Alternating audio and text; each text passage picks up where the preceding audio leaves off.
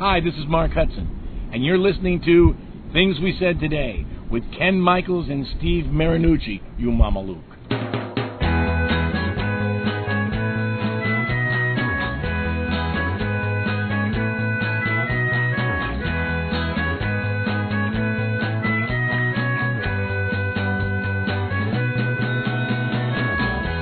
And hello, and welcome once again to a Beatles program that we call Things We Said Today. This is a weekly show in which we talk about what's going on news-wise in the world of the Beatles. I'm Ken Michaels, one of the co-hosts of the show, and some of you know me for another Beatles program that I host called Every Little Thing.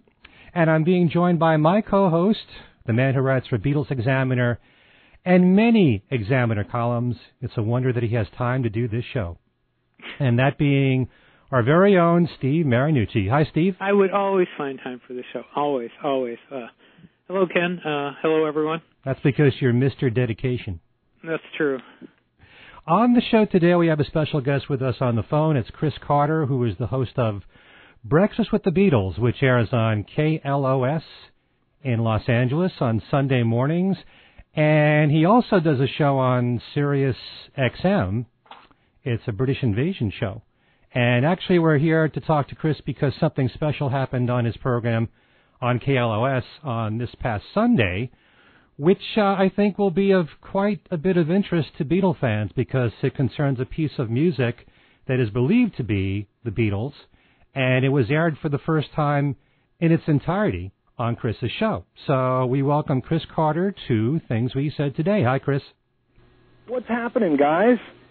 What's happening? I just want to first start off by saying thank you to both you, Steve and Ken, for what you do because we use your news every week when Jackie DeShannon does our news, even though we give the illusion that, Jackie is out there like Jimmy Olsen gathering these news stories herself. It's you guys that do it. So I want to thank you for giving me ample copy every week for Jackie to read. So I just wanted to say thanks to start. Oh, you're very welcome, and we're very thrilled to have you here. This is really going to be a lot of fun.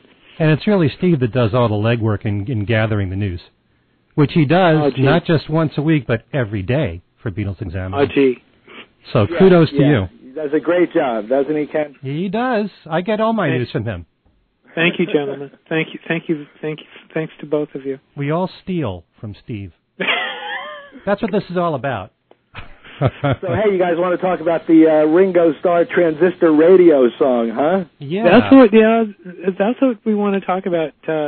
Let me just say, Chris clued me in that something was going to happen on Sunday. He sent me, I heard about it Saturday, but he didn't tell me what. And then when I listened to the show Sunday morning and I heard that, I was like, really?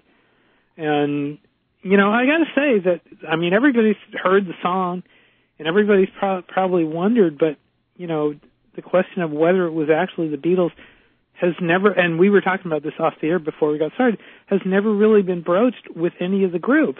And right now we are running around trying to get comments from, people who would know, but this has never been discussed with them. And the fact that there appears to be evidence that it is them is really exciting. Chris, you want to talk about, what the background was?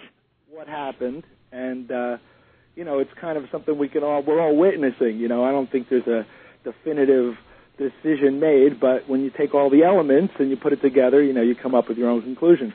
So I had a guest on my show Sunday, a guy named Dave Morell, and Dave Morell is a long time Beatle fanatic from the early 70s when he was a teenager. He was infamous for being the kid who gave John Lennon a bootleg called Yellow Matter Custard, which John Lennon thought was the Decatapes, which really wasn't the Decatapes, but he actually wrote letters to George and Paul about finding the Decatapes, and we ought to put this out. You can see it in the John Lennon Letters book. But this kid, Dave Morell from New Jersey, partnered up with another kid from New Jersey, Ron Fermanack, who is also kind of well-known in Beatle circles for doing a lot of remastering and working on all the Apple stuff. If you Google Ron Fermanack, you look how many records this guy worked on, your jaw drops. So this guy, Ron Fermanek, always is searching for anything he can find. He's in dumpsters. He's always looking in places for any kind of rare things. He came up with all this shindig stuff once, and basically he was doing some searching out here in Los Angeles, and he went to Universal Film Lot and came across a couple of boxes that interested him, and one of them said George Martin, Hard Day's Night, and the other one said the Beatles. So the one that said George Martin, Hard Day's Night had like 3 versions of, Ringo's theme and some incidental music that wasn't used in the film. And the second box had the 41-second song, the bit that comes out of Ringo's transistor radio in A Hard Day's Night in the train compartment scene. So with the beginning, a count-in, very almost, non-audible count-in, and a song, which starts, and ends the whole song. So this is, quite a find, but the question is, well, is it the Beatles? And if you look in Mark Lewison's book, there's no mention of it. If you look anywhere, there's no mention of it. So I started to call around when I, knew Dave was coming on the show. I knew he was coming on the show a couple of weeks before he came on. So I called, first I called Martin Lewis, who, he thinks he's the world's greatest Hard Day's Night expert. So I said, Martin, that song that comes out of Ringo's, well, who is that? What is that? He goes, well, Chris, we've done all the research, and it's, bottom line, he said, was EMI tape library music out of the library, like the beginning of, Bungalow Bill, So he said, oh, really? Okay. And then I called, Mr. Lewison. We emailed Mark Lewison. And, Mark, what do you know about this? I don't know anything about that noise coming out of Ringo's transistor. Why? What do you know? And so he didn't know. Then I called Bruce Spicer. Bruce, what's it? And he doesn't know. Nobody knows anything. So the question is, why wouldn't it be documented? Why wouldn't there be something?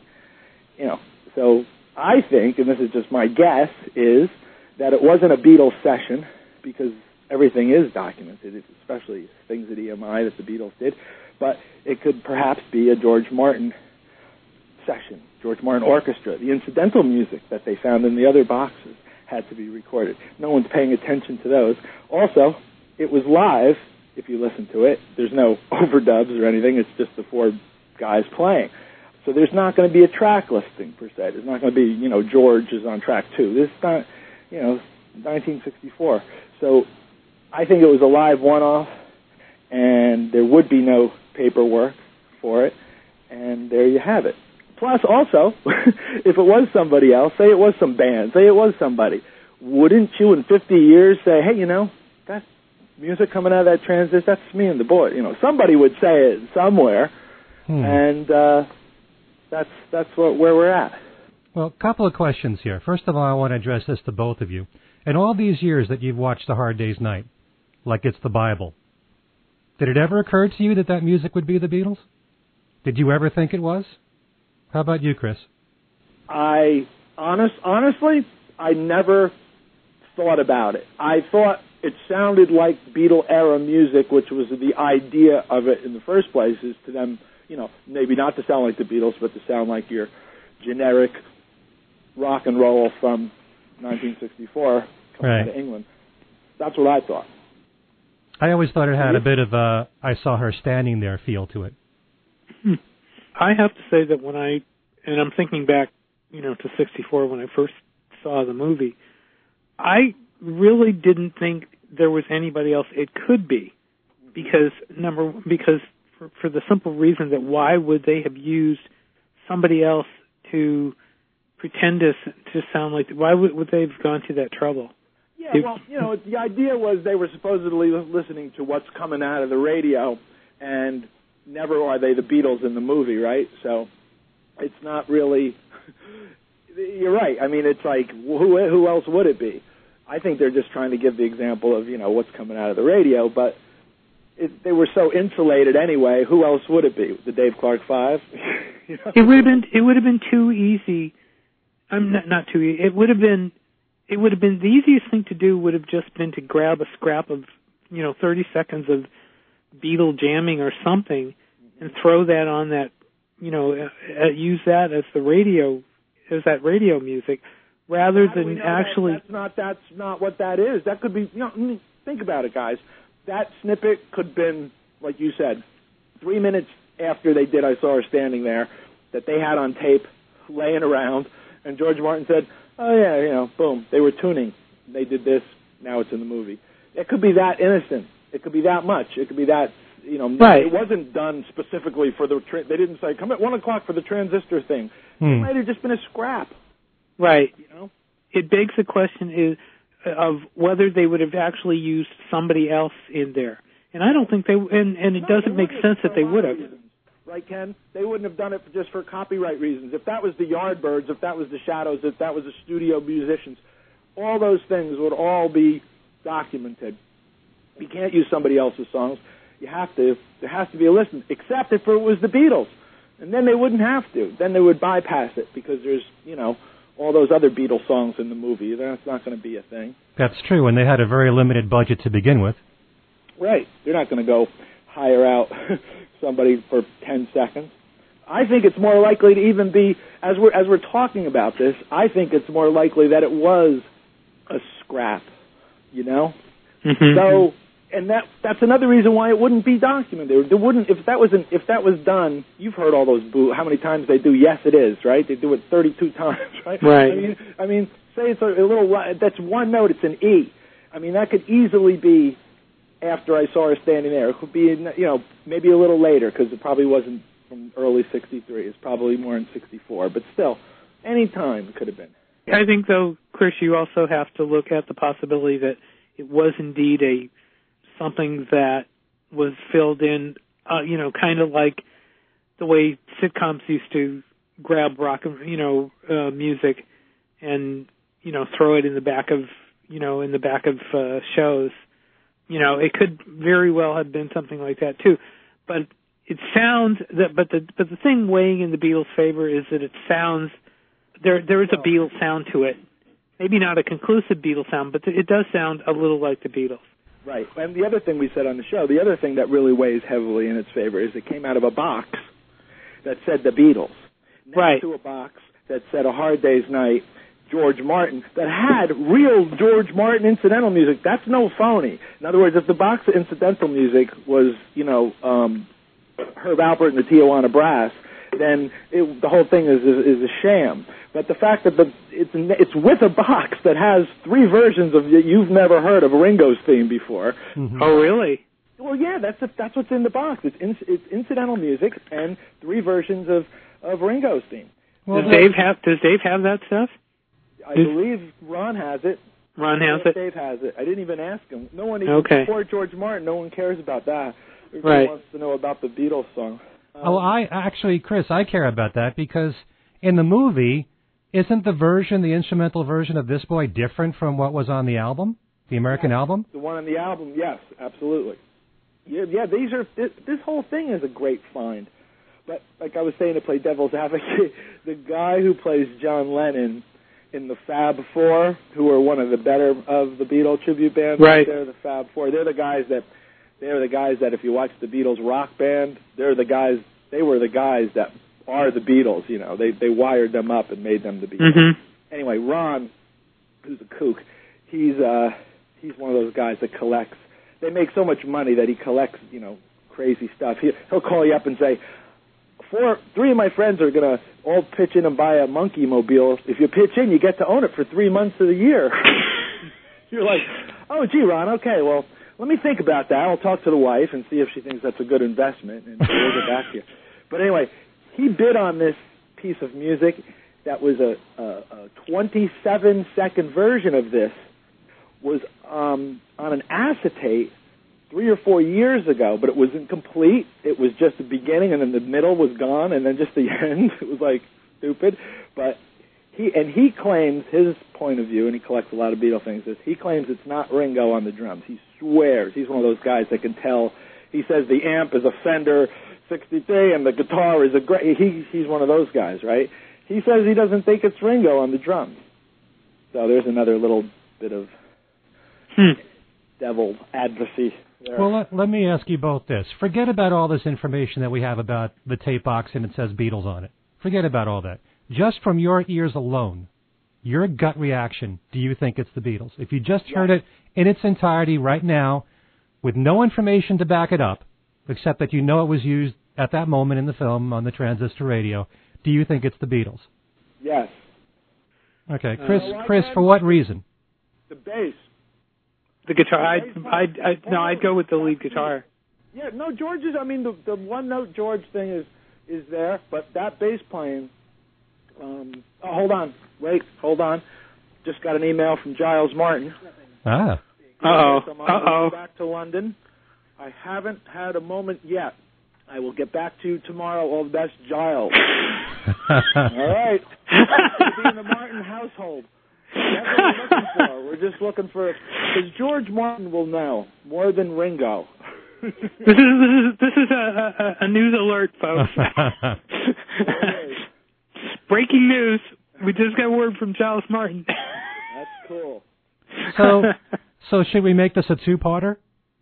We could. We got to find the answer, because I think that's the best source, you know. Well, like I told you, I'm checking with a few people too, and we're trying to get, the problem is that, some people are not necessarily going to answer this, and that's what, Mr. Jensen's son listens to our show, and I can't for the life of me find his email. He occasionally sends me things. He's a really nice guy. I gotta find his email. But who else could we contact? Besides, I don't know Walter Shensen's son. Nobody better than George Martin. I'm telling you, George Martin will know that answer. Sure he will. He was the only clear-headed guy around at the time that we could go to. And we'll remember that vividly. He'll tell you. He'll know, because when he watches that movie, guys, like the way we watch it, when he watches it, he knows what he's hearing. He knows. He recorded that. He knows. He cut that tape, or he found that he is the sole man responsible for what comes out of that transistor radio. Paul McCartney is probably 13th on that list. That might know. Ringo, forget it. Huh. What about Richard Lester? Those are the guys that know. Those are the guys that would know. But I don't think anybody would know more than George Martin, because that man was in charge of the music in that movie. I'm working on Richard Lester. That's his job. I'm working. Lester, if you can get a hold of him. I'm trying to get somebody. Somebody is trying to get through to him. So we may get the answer from him too. I don't know. But you know what's more interesting, guys? The fact that Mr. Lewison, Spicer, pick your guy, Martin Lewis, none of these guys has a solid answer and knows anything at all about it. That's what's interesting. Well, no, I think actually there's enough of a Beatles sound where you can't dismiss it. I think that's the important thing here. Yeah, who else would it be? Who else who would be making that film, who would be in possession of all the, everything, would put that music in there? What else would it be?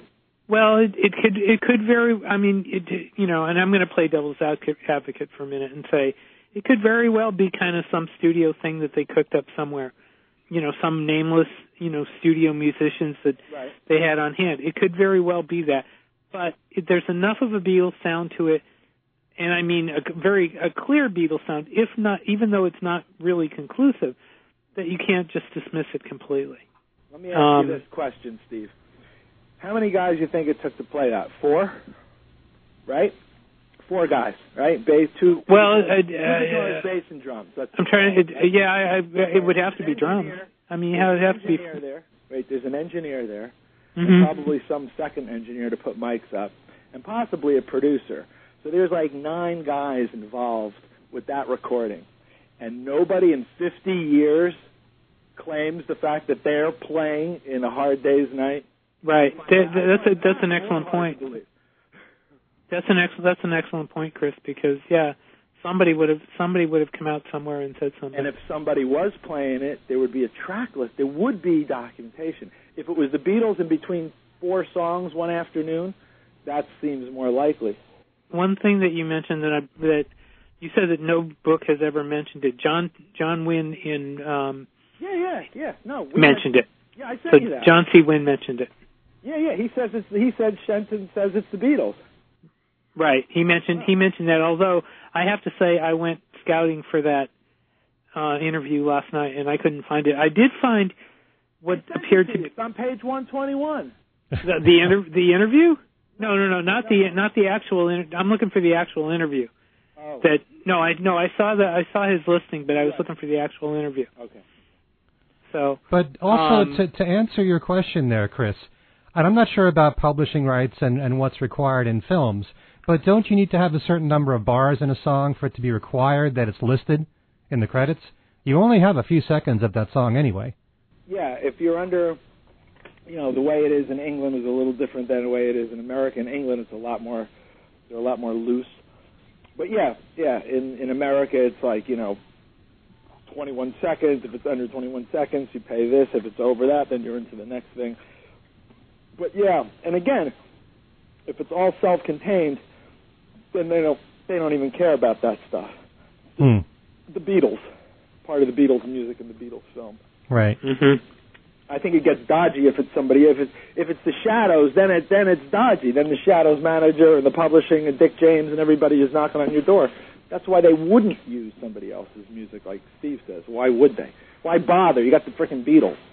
Right. Right. Let's get somebody to imitate some rock music. The scenario I'm thinking is that, they knew they were going to need that music, and they said, we'll pull 30 seconds of scrap, of outros or something, and we'll use that. That's what I think. That's what I think. Having this conversation, I haven't really thought about it until you guys, started to bring it up in depth. But yeah, I think it's more of that.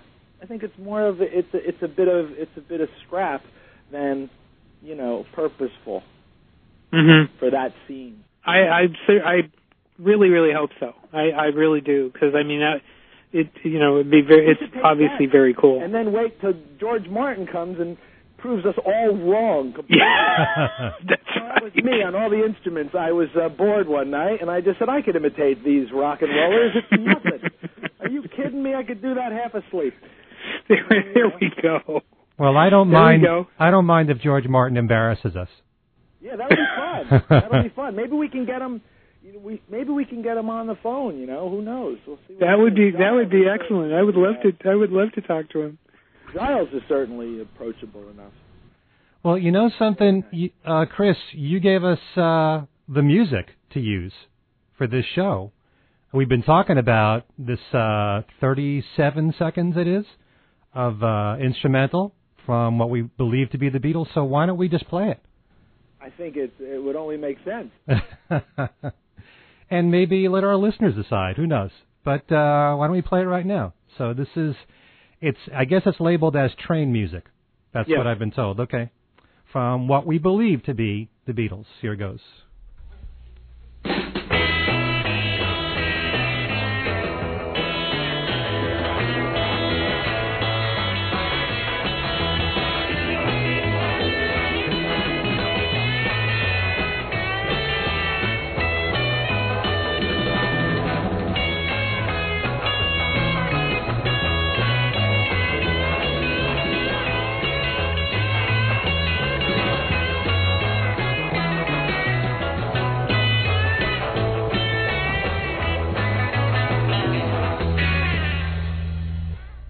I have to agree. I really think it is the Beatles, because it does sound like George there on guitar. Mm-hmm.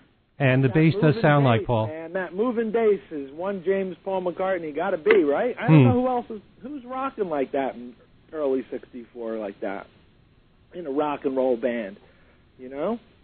That's above average bass playing. And it does sound to me like it could just be a music bed where they didn't know where it would be used. They just did it. I mean, if they can insert it somewhere in the film, wherever it may be. They do that stuff. That's what you heard. God, I mean, we've heard the Let It Be tapes, right? But even back then, in '64 or '65, when they were in between songs, that's exactly what they would do. 12-bar blues. Mm-hmm. They could never sit still. They would just say, blah, blah, blah. And that would be something they might just Boom. Mm-hmm. 12 Bar Blues is a good example of, something that they did like that. So there you go. Yeah. Exactly. So that's kind of fun, right? Something like new in 2014 from 1964, and it's right here, like on the 50th anniversary week almost, right? So it's of A Hard Day's Night. Mm-hmm. Yeah, it's kind of exciting, right? It is. It's very exciting. How many other bands can you think of where a 37-second instrumental bed would cause this much interest? That's very true. That's very true. All right, so do we want to talk about anything else? Just briefly, the other big thing this week is Paul McCartney's announcement yesterday that he's adding another show to his tour, and he also put out a video that showed him, that to prove to everybody that he's feeling much better. And the one thing that I mentioned last night when I was writing this thing up was, he has no intention of slowing down. I mean, if anybody was wondering if he was going to slow down, he just basically said, no way, dudes, I'm adding more shows to my tours, and... I got to ask you guys, Steve and Ken, this is something we always make a big deal about on Breakfast with the Beatles.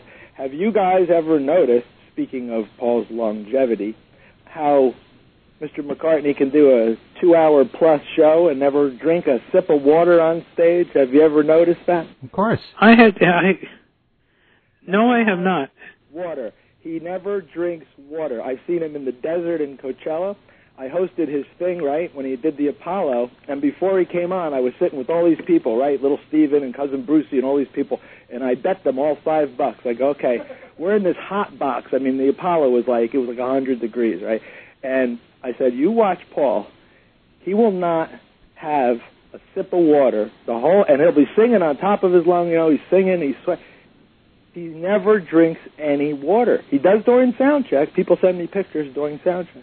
But go watch him and notice next time. Bet who's ever next to you. I bet you Paul won't take any water. And we just find this to be interesting. And one day we had Pat DiNizio from the Smithereens on. Right. And we were talking about that. Because, don't forget, we've had Rusty and Brian Ray and Abe. We've asked them all about it. They all back us up, right? Yeah, he doesn't drink water, right? Okay. So Pat DiNizio says, you know why he doesn't drink water, don't you? Why, Pat? Tell us. It's an old showbiz adage. You don't drink in front of a paying audience. You don't drink water. You don't do that. People pay to see you. It's an old showbiz thing, and that's the reason Paul doesn't do it, apparently. You don't drink in front of an audience. I didn't know that was the reason. Check it out. When you watch him on tour, find out. I've always noticed that. $5 each if he has any water. Chris, just out of curiosity, since we're talking about Paul live, have you seen all the Paul tours in the U.S. from Wings Over America on? I have. Do you have a favorite tour of them all? Well, personally, the 76 tour was my favorite just because I was a kid and, I saw it at Madison Square Garden. It was the real deal for me. I was there with you. What's that? I was there with you.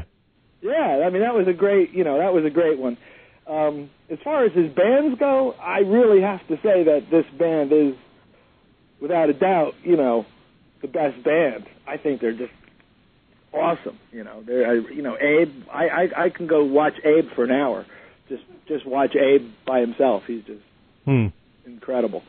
I have to say I enjoyed watching Brian and Rusty work off each other. I think they're amazing. I really do. You just like their hair, don't you, Steve? You find them attractive gentlemen, do you? I mean, no, God.